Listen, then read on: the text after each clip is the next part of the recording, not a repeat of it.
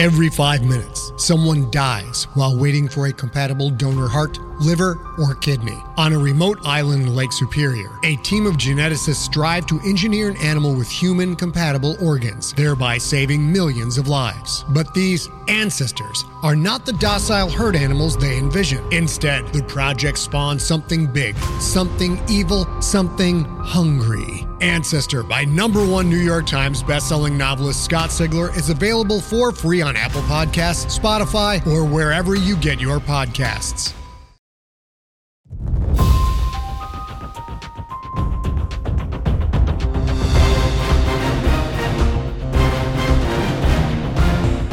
Hello, everyone. I'm Christoph Laputka, and this is Leviathan Presents. It's a segment where we highlight one audio fiction creator, have a conversation, and then play a full episode of their show right here in our feed. I hope you'll enjoy today's guest, and without further ado, let's get into the interview. This is Leviathan Presents.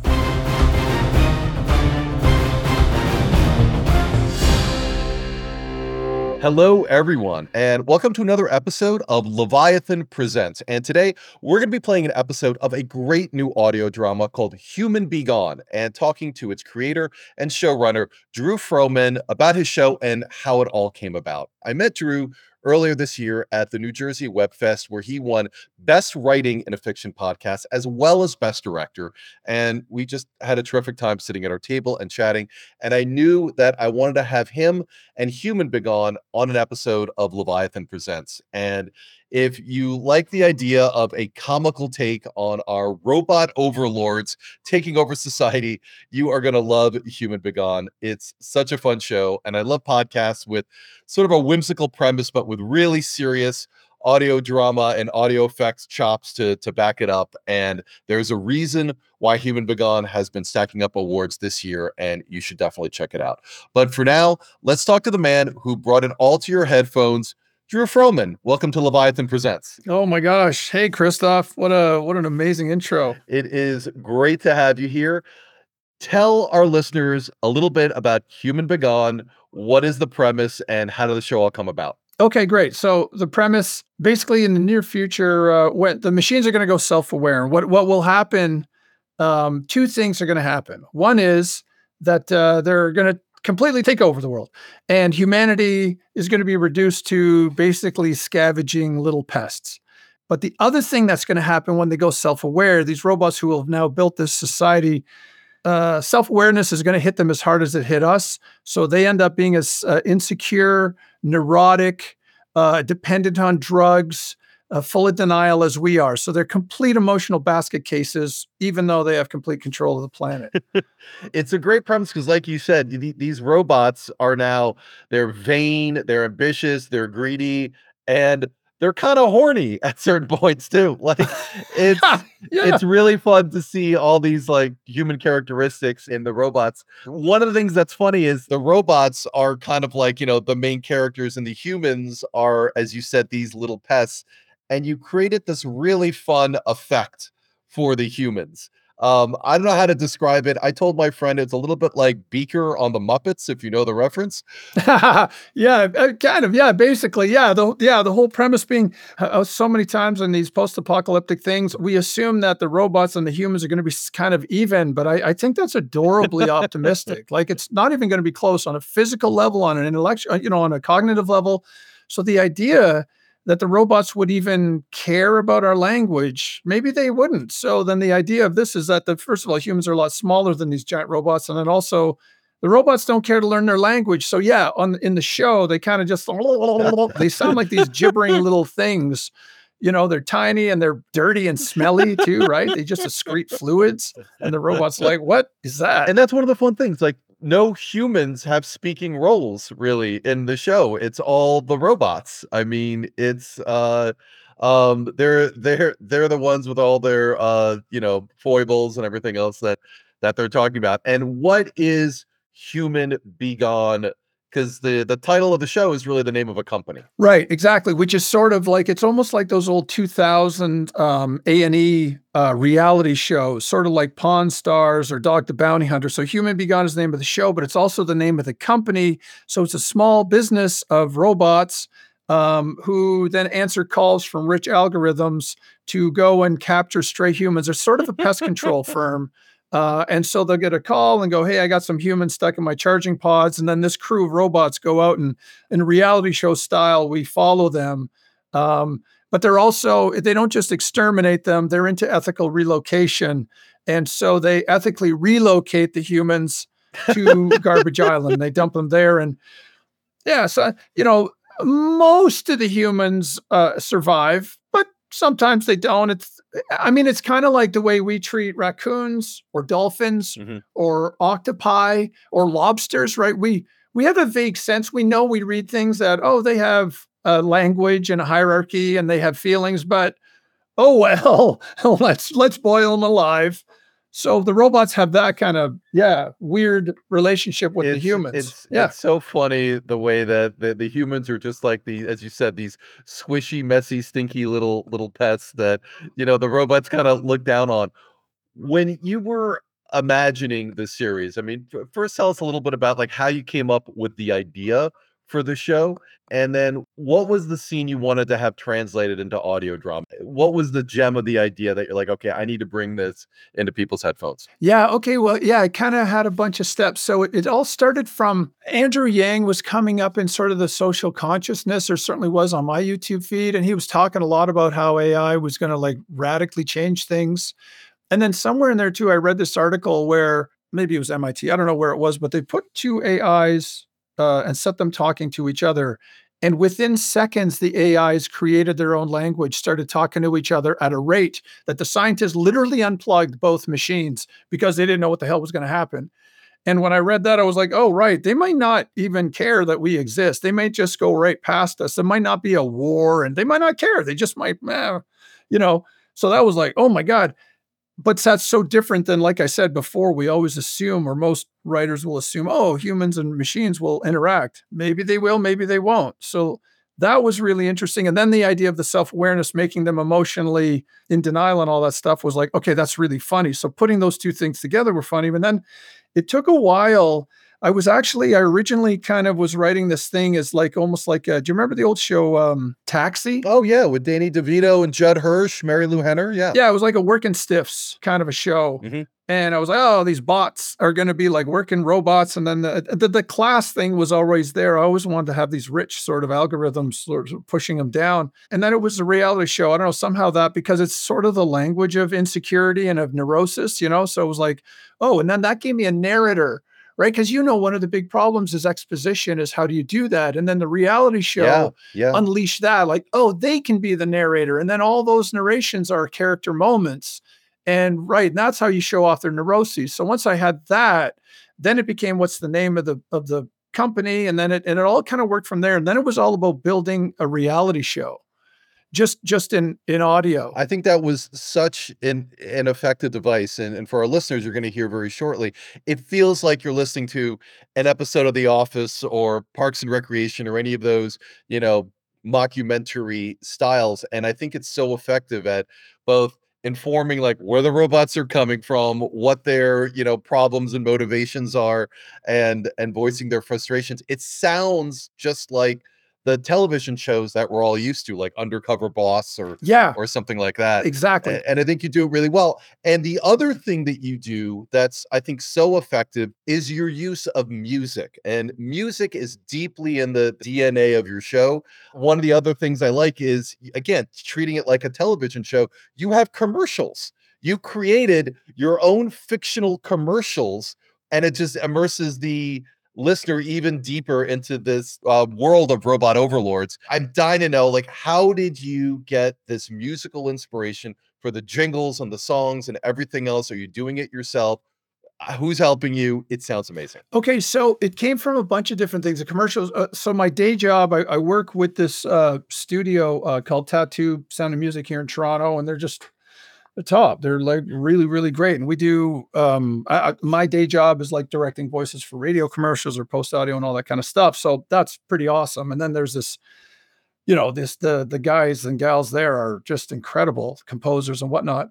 So then I had to pitch it to Steve, who owns it, and he was like, "Yeah, he's a madman." So he's like, "Yeah, let's do it." So then I had a sort of a small sort of crew that I could work with. The commercial, and it'll dovetail into the music thing. So the commercial thing was because we work in commercials, so we've got a lot of angst. Like we're working out a lot of PTSD with these commercials. Like we're making fun of all the things we do every day, all the different eras of commercials. I'm a commercial nerd because of the business I'm in. So like I know the differences between a 70s jingle and an 80s and all that. So it's like, oh, now the commercials in the show were all about world building. It was all about setting up that class structure of the robots or the working stiffs, and then the algorithms or the ruling class. And so then what do commercials, who pays for those commercials and who are they targeted at? The ones targeted at algorithms are like, keep those dirty robots out of your house. And then the ones targeted to robots are like, keep on working hard, drink this energy drink and keep working and don't complain. So there was that. But I one of the things was the composer that I was working with. There was a couple of things that happened there. So Oliver Wickham is the composer on it. First of all, he's a special talent. That was I knew that going in, but what I didn't know that he was a reality show junkie. So he like No way. yeah, exactly. So he was all about, oh my God, Vanderpump Rules and Inked, I think it is, right? That's the tattoo one. So like he got it, which was, as it turns out, really important because it's a really specific sort of vibe. And music is integral to reality shows, like way more than I even realized until we got into it. So suddenly music became super important. And then as he look, he's so good that what I just started to do is I just wrote more and more musical things because when he writes things, like it's special. So I just kept exploiting him as hard as I could because he's just amazing. So that's where a lot of it came from as well. It reminded me of, and I'm gonna date myself here, but when I was a kid, they used to sell these packs of cards with like fake ads for like stickers and stuff like Garbage Pail Garbage Kids. Pail Kids, yes. And I think your show does that so well of making fun of the brands and the ad types and some of the cheesy commercials from the 70s. It's a funny thing. Jingles have kind of died as a thing, but they're super fun to make. So then writing jingle lyrics and then creating a jingle is super fun. So then this is an excuse for all of us to do all these fun things that a lot of times you don't really get to do. Well, one of the fun things that I love you having to show is the jingle for Human-B-Gon itself. And we'll play it right now so audiences can know what we're talking about. Human-B-Gon. Okay, so how did that come about? How did you come up with that fun little Humans-B-Gon? Well, that was basically, again, that was... Who sang it? That's Oliver. I mean, he's almost everything. Everything you're hearing that song is almost all him. I mean, the female singers, we have some... we just pulled in some great actors and stuff in Toronto and some incredible singers. But yeah, it's him. He's also a great singer and he's killing the voiceover side. He's just one of these sick, and he's a handsome dude. He's nice and he's smart and he's one of these guys, So like I said, I'm just I'm riding him until he's like off, like, hanging out with Hans Zimmer or whatever. So I figure I got like a year or two. Honestly, hold on to him. That's exactly it. Yeah. So he sang that. That was like, he kind of had in his head sort of a 90s teenage Johnny Test sort of vibe. And then everyone was like, oh my God, that's amazing. So I just keep using it over and over because you're right. It's like, it's really catchy. It becomes a total earworm. And you bring up a good point about casting and, assembling the team to help create your story. You have a pretty substantial cast. You have the core workers at Human-B-Gon, and then you have all of these guest stars where you kind of, not only are you making fun of kind of commercialism, but you're making fun of the cult of celebrity that we see on reality shows. Yeah. How'd you go about casting? Is that something that you did through the studio you were working with, or did you put out a specific casting call for this new audio drama you were creating? Both. It was both. So over the years, I worked with a whole lot of folks, and in this sort of tier of budget had a lot to do with what we were doing here, as far as who we could cast, who we couldn't. We did like a 5-day casting. Like Dana was just so nice. She's the executive producer at Tattoo, and she just went crazy. And we put it out on Facebook. We put it on all sorts of groups. I went out for a better part of the year, going out to improv bars and stuff like that in Toronto, and just kind of, creeping out young actors going, hey, but yeah, I found a couple just like that because it was more an improv thing than a voiceover actor. thing. I'm sure this is your experience too. Like comedic acting is very different than sort of voiceover.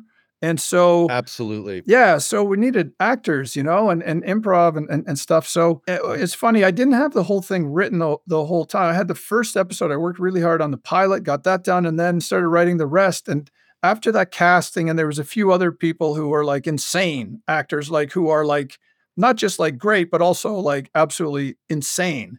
And I'm like, oh, we have to use those people. I don't know where, I don't know how, but in the writing, it was like, oh, found a character for him, for her, for her, for him. Mhm. And so there's a lot of that going on as well. I literally had this little list that I would kind of look at every once in a while and go, where do I put her? Where do I put him? So there was some of that, which I love writing to people's voices. So that was super Oh, fun. totally. Totally. And to their strengths, right? Whether it's comedic or singing or Yep, drama, right? that's exactly it. Yeah. One of the things that I think makes Human-B-Gon so special is you have this kind of, again, crazy idea, but your audio effects and your soundscape is so realistic and so professional and contemporary. For all the audio drama geeks that are listening, what was the hardest scene to construct for you? What was the most challenging? Ooh, that's a good one. The quantum field hockey one was actually super interesting to do. That was, well, you heard a clip of it in New Jersey. So the crew go to a quantum field hockey team stadium, which is right, exactly. So it's quantum, so everything happens differently, but at the same time. So then they're trying to capture this one human, but the human's in this quantum reactor. So everything's happening in stereo. So when Hundo talks, she's talking one way, and then she's talking the same kind of thing, but with different words at the same time. So when you listen to it, it's really confusing. So you can only imagine trying to put it together, trying to explain it to the engineers. You're like, so what is this? Right. And we're like, oh no, it's going to happen at the same time. Like, what? That doesn't make any sense. And so that was the hard part is how do you slowly unfurl that effect so that the audience can be confused, and then making sure that the characters were also confused. And then the weird irony is that you can actually take in when the person's talking at the same time, you can take both things in, but very nonlinear. Anyways, that one was insane to put together. That was super fun. Well, because and first of all, like, we've got savvy, smart listeners that understand, the uncertainty principle behind quantum mechanics, and you created this superposition of voices and things happening, like, being 2 places at the same time, and I would imagine as a creator, the challenge of that is you have to write essentially 2 scenes, like, because 'cause they're overlapping on each other. Yeah, it was the figuring out how to make that halfway intelligible for the audience to know what was going on. And then writing the 2 scenes. Actually, the hard part there was, so part of their problem is they have this little creature, this little human that they're trying to capture, but he's in superposition. Like you said, he's in 2 places at once. So how do you scientifically, how do you disentangle, how do you create a quantum entanglement? And so I had to go, I researched the hell out of it, and then I found a way, and it's super complicated. And I was like, oh, that's amazing. Have somebody explain this super complicated thing in 2 different ways at the same time. And it's, as you heard, it is complete gibberish, but it sort of It's so great. works. Yeah. Yeah. That was really, really fun to write. Yeah. I bet, and I thought that scene was amazing. And by the way, everybody in the audience at New Jersey Web Fest was howling. They loved that it was such a smart idea, done funny and done well, and it was great to see. Now we're going to be listening to episode 1 of Human-B-Gon. What do you want our listeners to know about the show, and what should they understand going into their first listen? Wow. What a good question. What to understand? Yeah, it's taking place in the near future, hopefully not too near. On a strictly right, if we're talking audio nerd thing, what I will say to people is, look, it was the pilot episode, so you know, we did our very, very best, and the writing is okay. I swear the writing gets better, but it is one of those things where I'm sure so many creators, I hope, have that. I certainly do. Is the first episode.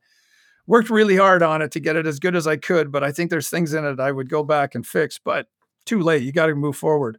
But as far as the characters, I think it's there. You can tell it's a reality show. You understand who the folks are, who the robots are, and all the main characters get introduced. That's not helpful, Christoph. I don't know. That's not very good. Well, No, I agree with what you're saying that first episodes, when you create, an audio drama, you create that first episode and you want that to be the showcase and you want to do it as well as you know how to do it at the time, but then you create the episode and you learn so much in the process. They're like, "Oh man, I'm going to be even better with episode 2 and episode 3." And I think you're absolutely right. It taps into something that all audio drama, because there's no school for audio drama. You're always learning on the job, but I think your episode 1 is a really strong one for world building. I think it's funny, and I'm so excited for our listeners to get a listen. And without any further ado, Drew, thank you for being here on Leviathan Presents. And now we're gonna play episode 1 of Human-B-Gon. Bye, everyone. Hope you liked the episode. Warning to all listening units, this episode contains violence, but only to humans, so it's not so bad. Hello, fellow robots! Thanks for tuning in! After winning the Singularity Wars against the humans, life is good for us robots. Now we have jobs, homes, and families. Morning, Gib! Morning, Dust! But there's still the occasional pesky human infestation. Luckily, there's Human-B-Gon, ethical human relocation. I'm Kit. I took over Human-B-Gon from my daddy. Now, I'm the owner, dispatcher, office manager, accountant, and morale booster. I'm Hundo. Ain't no human I can't catch, latch, and redispatch. I'm Influx, tech specialist, mission ops coordinator, the transportation morphine vehicle. Together, we are It's getting cold here in Droidston, Manitoba, so more humans are finding shelter where it's warm. A human's internal heating system is stupid weak, so when the temperature drops, they get inside any building they can find. That's when we get a call. and this call is a biggie. Human-B-Gon, providing ethical human relocation since rotation 14.7. How may I help you? Yes, they do smell awful. It's the feces. We will. Thank you, Miss Blanchett. 8 Blanchett. The 8 Blanchett. I loved her in The Curious Case of Ben's Jamming Buttons. The movie went backwards. According to my intel, 8 Blanchett is a suspected member of the Algorithminati. All these rich algo clients, they think I'm just a dumb pest control drone. But every picosecond I'm on their property, I'm watching, scanning, monitoring patterns. The algorithm robot class war is coming, man. Are you ready? 'Cause I am. 8 Blanchett says she has a nest of humans stuck in her ventilation system near her Mercury pool house. Sounds like a lot of humans are stuck in there, so we need to be on our best game. I'm gathering the crew for the big job, but there's a little issue with Hundo. Influx, where's Hundo? She's over there, sleeping in your basmati rice bed. Are you serious? Hundo, wake up! Hello, hi. I suffer from type B humidititis. It gets very painful over the course of a day. I've told Hundo a quadrillion times my basmati rice bed is not just a couch to sleep off hangovers. I took a nap, so what? Here, look at me. I'm getting up. No harm to your stupid friggin' bed. Hundo got out of the bed, and the basmati rice was soaked. Hundo, you leaked in my basmati rice bed! No, what? No, no, I didn't. You did. Scan confirms SE fluid. Oh, wow, gee, thanks so much, Influx. That's really Hundo and I used to date, and I guess she's still struggling to get over me. Partying, doing drugs. Okay, first of all, humidititis? Come on. Kid thinks he catches every virus going around. He still says he's living with Y2K. The fact that we work together every day probably makes it hard for Hundo because she's constantly reminded of me. I mean, I don't even care about the basmati rice bed. I'm more concerned for Hundo than anything. I just hope leaking herself in her sleep is the wake-up call she needs. Look, Hundo, that's me, doesn't leak herself in anyone's basmati rice bed. What Hundo does is go to the club. Hundo rolls past the lineup because Hundo knows the owner and the owner knows Hundo. So Hundo does a tri-tube of neon. Hundo hooks up with 2 orgasmatrons, maybe also named Hundo. I don't know, because I kind of blacked out at that point. And then I wake up in a basmati rice bed and Hundo is at work and on time. I hacked the time punch system for Hundo in exchange for neon. Kit says I'm overcompensating, but like overcompensation for what? For being amazing? Yeah, of course I'm amazing. I'm Hundo. If you're not leaking, you're not beaking, am I right? Hundo and Kit are in a perpetual state of on/off. You go off and do whatever you want. Do already. Fine. Good. Fine. Cool. Good. Coupling is all too common for lower intelligence robots. Me, I'm a level 12 intelligence, so I'm not affected by subroutines like jealousy or love. So I just let those two trade insecurities. Oh, yeah? Well, I never liked your music. I told you they were demos, Kit. They need production values to really make them pop. Basmati rice is impossible to get this time of year. While I prep for the mission at hand. The Algo Blanchett job is a simple bag and drag. Extract the humans, then return them to their natural habitat. But this sounds like a big job, so I loaded every cage I can fit into my rear compartment. Which means there's no room in the truck ship for kits. I am a little disappointed in not being able to go with Hundo and Influx on the job, but mostly I'm thrilled for Human-B-Gon. So I'll stay back and liaison with 8 Blanchett remotely, while Hundo and Influx get to meet her in person. I mean, that's amazing. We're doing a massive extraction for 8 Blanchett. 8 who? Now that we're ready to go do the job, I morph into a truck ship. Then Influx and I take off to 8 blankets. Oh, it's Blanchett! With me and Hundo in the air, I set a course to 8 Blanchett's estate in Upper Droidston. Then I put myself on autopilot while me and Hundo partake in some medicinal Maggie.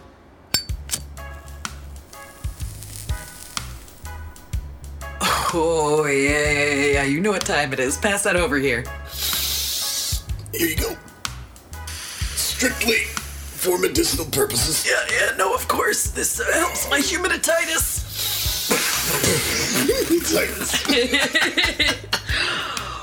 Ooh, yo, Influx, this is smooth. You machine this yourself? Oh, you know it. I grind the iron filings from an old tanker and then I magnetize it myself. See, I build these special chambers. Man, what did I ever see in Kit? I never liked your music. Oh yeah, as friggin' if, right? Like Influx, you like my music. No, man, I'm just trying to get high. Oh, don't be modest. I know you do. No. Here, check this out. It's my latest jam. I told you, don't touch my console. Here we go and play. Yo. Okay, so see. Please, no, it's okay. Demo, right? So like. You know, I'm gonna double some of the voices, I think, because like, but I was worried about doing that because I don't know these things. You listen to my flow, and it's already so amazing, and it's just the one voice. So like, would it be too much? But I don't know. Maybe I'll get it remastered again. Like, shut up. Hold on.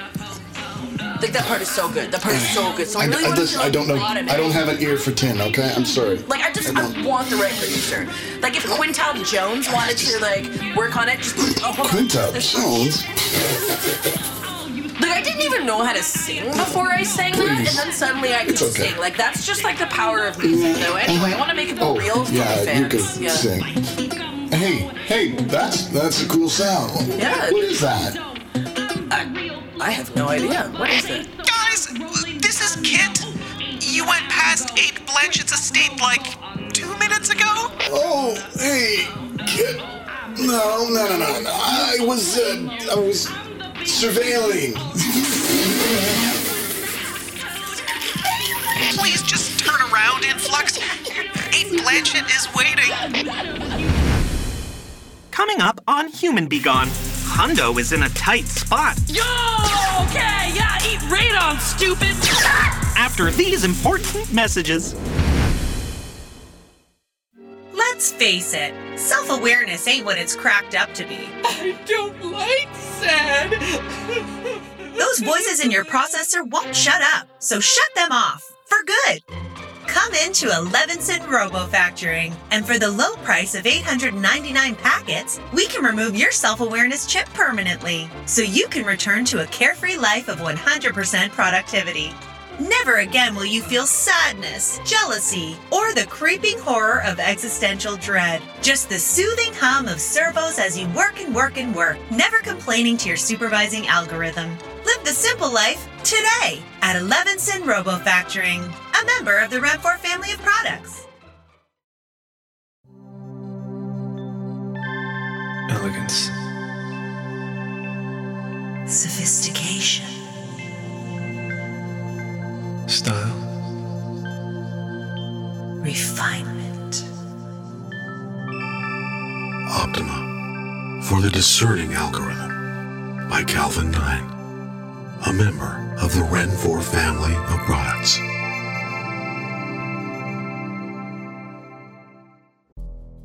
In the climate-ravaged world of 2072, the city of Pura stands as a miraculous green haven. Pura is a geoengineered paradise that protects its fortunate residents from the global catastrophes of heat domes, fires, floods, and droughts. In a time when the world outside is unsafe, it's vital for Pura's existence that people rally behind the purpose of the city, and Demetria Lopez, head of the city's public relations, tirelessly promotes its idyllic image. But when she stumbles on a dark secret that, if exposed, would be the downfall of Pura's existence, she must decide who and what she's willing to protect. From Wondery, the makers of Academy and Dr. Death, The Last City stars actors Ray Seahorn, Jeannie Tirado, and Maury Sterling. Follow The Last City on the Wondery app or wherever you get your podcasts. You can binge all episodes of The Last City early and ad-free right now by joining Wondery Plus.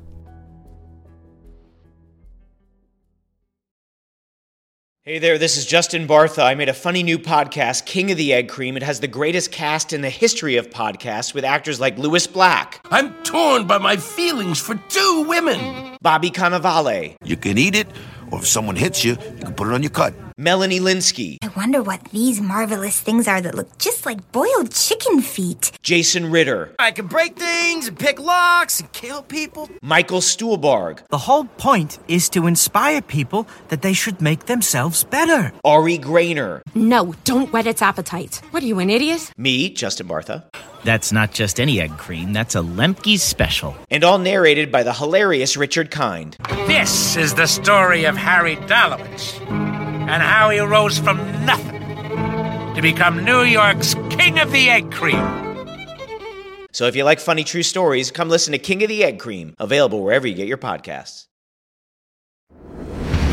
We now return to Human-B-Gon. We're flying over 8 Blanchett's estate, looking down at the estate grounds. Less intelligent robots find it impressive. Whoa! But all I see is an obscene display of decadence. Fractal gardens, server ponds, 3 data ball courts. Come on. No signs of algorithminati architecture symbols or ritual sacrifice pits. Yet. 8 Blanket is hovering by the power terminal building, waiting for us, so we land and introduce ourselves. Ah, you're Human-B-Gon, I take it. That's right, I'm Hundo. I see. And this here's Influx. When I first saw the truck ship land, I was rather concerned. I mean, I abhor rust of any kind, and that truck ship, well, did not. But then I saw that robot, Hundo, I think her name is. I must admit her lowriders and shiny panels were, well, impressive. In a coarse sort of way. So, where are the humans? Over there by the power terminal, in the ventilation shaft. Okay, all right. We'll get on that right away, algorithm blurjet. It's Blanchette. Oh gosh, I'm sorry, so sorry. Not to worry, it's fine. It actually feels good not to be fawned over all the time. Oh my gosh, algorithm 8 Blanchett! This is Kit from Human-B-Gon. We spoke on the comms earlier. Oh, yes, I can hear you. I'll be liaising with you remotely today. OMG, why, I am such a huge fan. Yeah. Holynode stars are usually the worst clients, but 8 Blanchett was kinda cool. Not like 7 Heart. Total squag. Even if I'm not physically at the job site, I think it's important for me to be that first line of contact with the client. Especially today, because Hundo's in such a vulnerable state emotionally right now. And, well, did you see her in 4 random lock? As I get near the ventilation shaft, my olfactories start peaking. Humans tend to live in colonies. The buildup of fluids and garbage can corrode metal, so it's good to get them out sooner than later. I run the infrared scan to determine the size of infestation. 8 Blanchett isn't wrong. A full colony of 19 humans. 6 pre-dev humans called babies, plus their caretaker units. When I knock on the vent shaft, it doesn't take a level 12 intelligence to see our job just got a whole lot harder. Whoa! Ooh, sounds like we got some dingers in there. What are dingers? Well, you see, dingers are... Hundo. That's me. So it's like this, 8. Humans are small and weak, but they can be pretty crafty, you know, even make simple weapons. Do you mean like guns? Well, yeah, but like really, really simple ones, right? Because they're so stupid. Oh. Yeah, so see, their guns, they don't shoot plasma or, positrons. It's just bits of metal. Just metal coming out of a gun. Is it dangerous, Hundo? Well, damn straight. Could ding my new panels. Oh. Ding, ding. Yeah. Ding, ding. Oh, my. I've never been dinged. Well, maybe someday. Sooner than later. Okay. I'm really loving the client-vendor banter here, but, those dingers are getting dingier. The first step of the job is to neutralize the dingers. Human liveware is so fragile, it's actually harder to keep them alive than kill them. In the good old days, we used flamethrowers, butter traps, strychnine gas. These days, it's all ethical. If I'm being perfectly honest, I found her performance in the Life Robotic self-indulgent. Okay, crew, I'm opening the latch to the vent shaft and going in to neutralize the dingers. 8, you stand back. I don't want you to get any human on you. Oh, thank you, Hundo. Now that's client satisfaction. So I'm going into the vent shaft, and Influx hands me some dumb gadget he made. Okay, this here's a gigasonic neurodisruptor. 1 pulse in every human in a 10-meter radius. Instant sleep mode. Oh, and there's a pico scanner to track algorithminati activity. Okay, boring. You're putting me into instant sleep mode. You know what? 8 Blanchett wants a show, so I'ma give her a show. You ready? Here I go! Hundo! Suddenly, Hundo just started blasting all the dingers. Yo, take that! And that! She was leaping, turning, shooting. It was thrilling and bloody and beautiful. Eat radon, you friggin' water brains! I hate working with level 3s. Yeah, I love violence!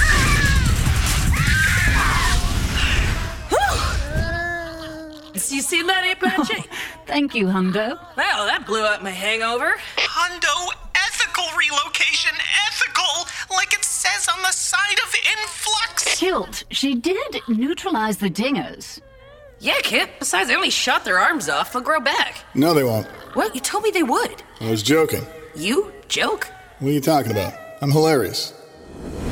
Coming up on Human-B-Gon. The job takes a surprising turn. Put it down, I'm sensitive back there. After these important messages. You're not one of those lazy robots. You work hard, play hard, and work hard. That's why you reach for Energex. Energex contains photons, positrons, and kick-ass trons, so you can work all night. Energex, for real robots. A member of the Red 4 family of products. Prolonged exposure to Energex may cause fluid retention, servo damage, short-circuiting, humidititis, neural implosion, factory reset syndrome, sleep mode terrors, crash failure, the malfunction known as crazy arms, and rapid onset spinning beach ball. As a retired algorithm, you've led a full life. I ran entire human governments, I tell you, and they didn't even know it. So live your remaining cycles in comfort and dignity. At Probability Acres, we're dedicated to the care of algorithms in the twilight of their span. I just fed them ridiculous memes, and then they gave me all the earthy information. Probability Acres. Haven't you done enough? A member of the Ren 4 family of products. We now return to Human-B-Gon. We wrangle up the neutralized dingers and put them in cages. Then we round up the rest of the colony, the caretakers and the pre-devs. I shine my light down the vent shaft. There they are, huddled against each other in a corner, trembling in their own filth. So helpless and frightened. Hard to believe that not too long ago, these ugly little things used to rule the planet. Makes you think about the utter fragility of our existence. That at any point, any of us could be... Okay, let's scoop them and coop them. On it! We're about to take off to relocate the humans. But it looks like 8 Blanchett has some unfinished business with Kit and Hundo. Look, Kilt, I don't like drama. No, me neither. I feel like when Hundo neutralized the dingers, you cared more about the humans than you did the client. 8 Blanchett was, well, starting to become what we in the business call a KRN, knowledgeless random nullifier. The way I see it, there's really only one solution to this problem. Hundo, I'll be taking you out tonight for a corporate lube. Really interlink this new client-vendor relationship thingy. Kent, how does that sound to you? Really, Kit? You're okay with this? Of course! Interlink! I was surprised Kit wanted me to go out with 8 Blanchett, because he knows I'm literally a sex machine. I never had a corporate lube. That sounds cool. Plus, 8 Blanchett is hot, in a scary kind of way. I am going to grind that Hundo down to hot iron filings. 4 stars from 8 Blanchett! Wow! I am so happy right now! With all the humans in my rear compartment, me and Hundo take off from 8 Blanchett's estate to fly the humans to their natural habitat.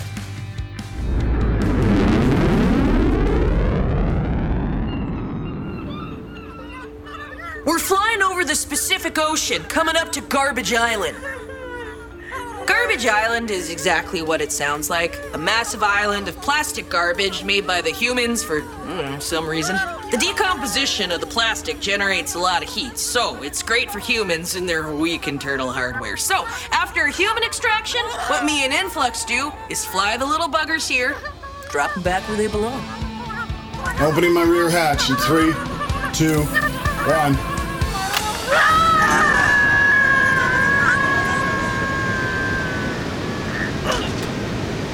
We should have brought their arms, too, so they can reattach it. Oh, right, they don't. I know that. They don't reattach. You know that now. All humans deployed, setting the course back to Droidston.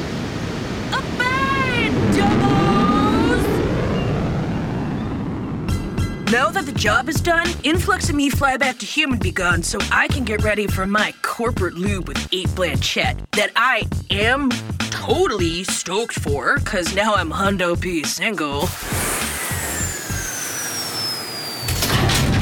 Back here at Human-B-Gon, it's time to unload and clean up. The humans did a real paint job in my rear containment area, so Kit has to hose me out. See, before I was super happy about Hundo and 8 Blanchett going out for their corporate lube, but now I'm kind of worried. Hundo's in such a vulnerable state right now, and as much as I like 8 Blanchett, fake mounts and all, I just worry that she may take advantage of the client-vendor relationship and put Hundo in a compromising position. So I'm not sure I'm okay with just sitting back and letting Hundo, my employee and friend, get trapped in such a toxic situation. Kit, a little to the left. Oh, right. Sorry. I get myself suited and booted for my big date with 8 Blanchett. Fresh wires, vintage treads. Hundo is ready to play some algorithm and blues. you get it? Yeah, but then Kit has to harsh my buzz. I'm worried for you, that's all. Worried for me? You were so happy about it. Oh, Kit, I'm so happy. I was trying to keep the client happy. You didn't even come to the job yourself. Influx said there was no room in all the cages. What? We can fit cages in cages. We could have totally had room. Influx, is that true? 8 Blanchett is just another rich algo artificially propped up by the inane social construct that is celebrity. I did you a favor. Influx, you are such a K-hole!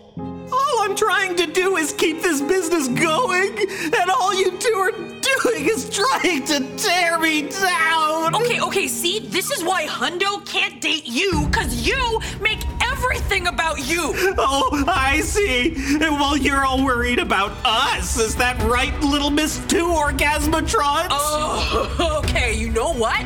Whatever. I'm going on this date. Fine, great. Enjoy your corporate lube with old fake mouths. Yeah, you know what? I will. And also, you know what? You're the K-hole. You're the one who leaked herself in my basmati rice bed. You are lucky that I leaked myself. Guys. You're forgetting 2 very important things. Maybe the 2 most important things. What's that, Influx? Yeah, what's that, Influx? Kit, you really got to get all my nooks and crannies. And Hundo, make sure to look out for any algorithminati insignia when you go out with... Algorithminati! No. This is important. This goes all the way to the top. I've got proof. You want your nooks and crannies? Fine, I'll hose out your nooks and crannies! Ow! Turn it down. I'm sensitive back there. Hundo, if you go on that corporate loop with that 8 Blanchett parts, I swear I will disarticulate your... When Kit started yelling, I thought he was faking one of his emotional panic attacks, to get sympathy, but it turns out we had a stowaway from the 8 Blanchett job. Nooks and crannies. Told you.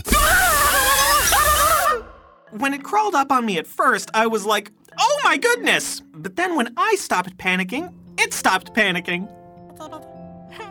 Oh, look!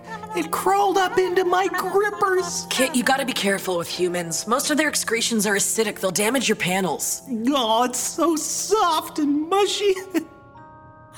Look, it's playing with my antenna. It tickles! Get that thing out of my butthole. What Kit doesn't realize is that humans are a ton of work. Feeding, cleaning, crate training.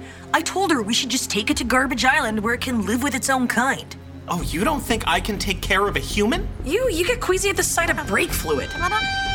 Oh, yeah? Yeah. Well, you're an emotional abacus who can't even take care of herself. Abacus is a hurtful word, and I should never have used it. What I should have said was processing disabled. I sincerely apologize and will strive to be a better robot going forward. So that's how Kit wants it? Cool. Then I'm going to my corporate lube with sexy 8 Blanchett. No, Hundo, no. I didn't mean it. Yeah, no, you did. You did mean it, and so that's it. Hundo._exit. Hundo, stop! Please wait! What? Wait for what? I was thinking that we could... What? We could what? We could raise the human together!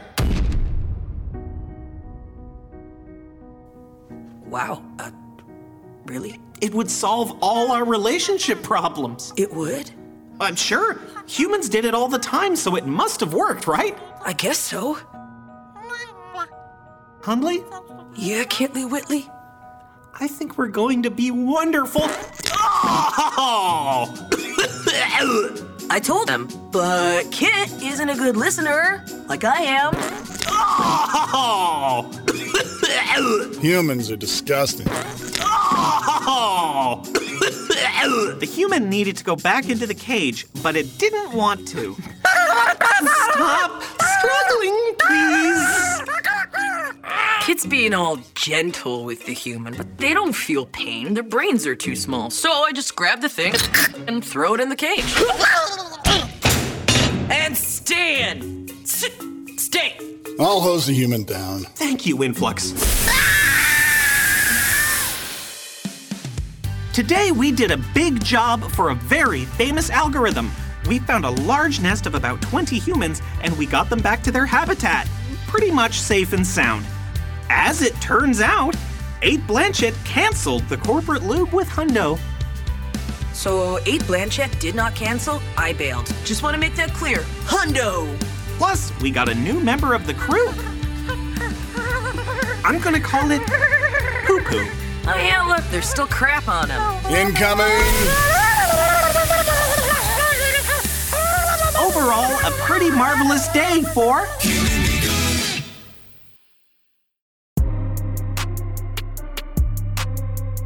Dinger Danger was written and directed by Drew Frohmann and David Stinson, featuring Paul J. Piakoszewski as Kit, Kat Letwin as Hundo, Ian Slesser as Influx, Greg Allen as Poo-Poo, and lots of humans, and Carolee Larson as 8 Blanchett, also featuring Renee Jensen, Clive Desmond, Oliver Wickham, Natalie Antea, Soren Stinson, Raven Stinson, Drew Frohmann, and Heather Go. Recorded and mixed by David Stinson and Adam Ive. Music by Oliver Wickham. Sound design by Adam Ive. Designed by Rob Collinette. Special thanks to Clive Desmond, Corey Doran, and Kim Herden.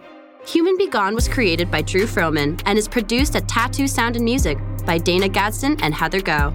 If you want to support the show, leave a nice review on your favorite podcast app or buy us a coffee at humanbgon.com. Follow us on all the socials at Human-B-Gon for news and extras. Hey everyone, thanks so much for listening. All the links to the show you've just heard are in the show notes below. Definitely check them out and subscribe to their feeds if you like what you heard today. I hope you enjoyed this episode of Leviathan Presents, and maybe you've discovered a new show that you'd like to binge. We're looking forward to bringing you some more amazing audio dramas to discover and letting you meet some of the phenomenally talented creators that are driving this renaissance in audio fiction today. Stay subscribed to this feed for more installments of Leviathan Presents, as well as all the full episodes of the Leviathan Chronicles, the Rapscallion Agency, the Invenios Expedition, and all the other spin-offs we have planned. This is Christoph, signing off for now. Thanks again for listening. I'll be talking to you all real soon. Bye now.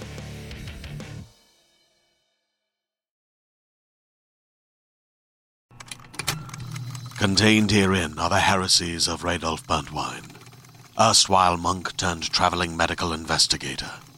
Join me as I uncover the blasphemous truth of a plague-ridden world, that ours is not a loving God, and we are not its favored children. The heresies of Radolf Burntwine, coming January 2nd, wherever podcasts are available.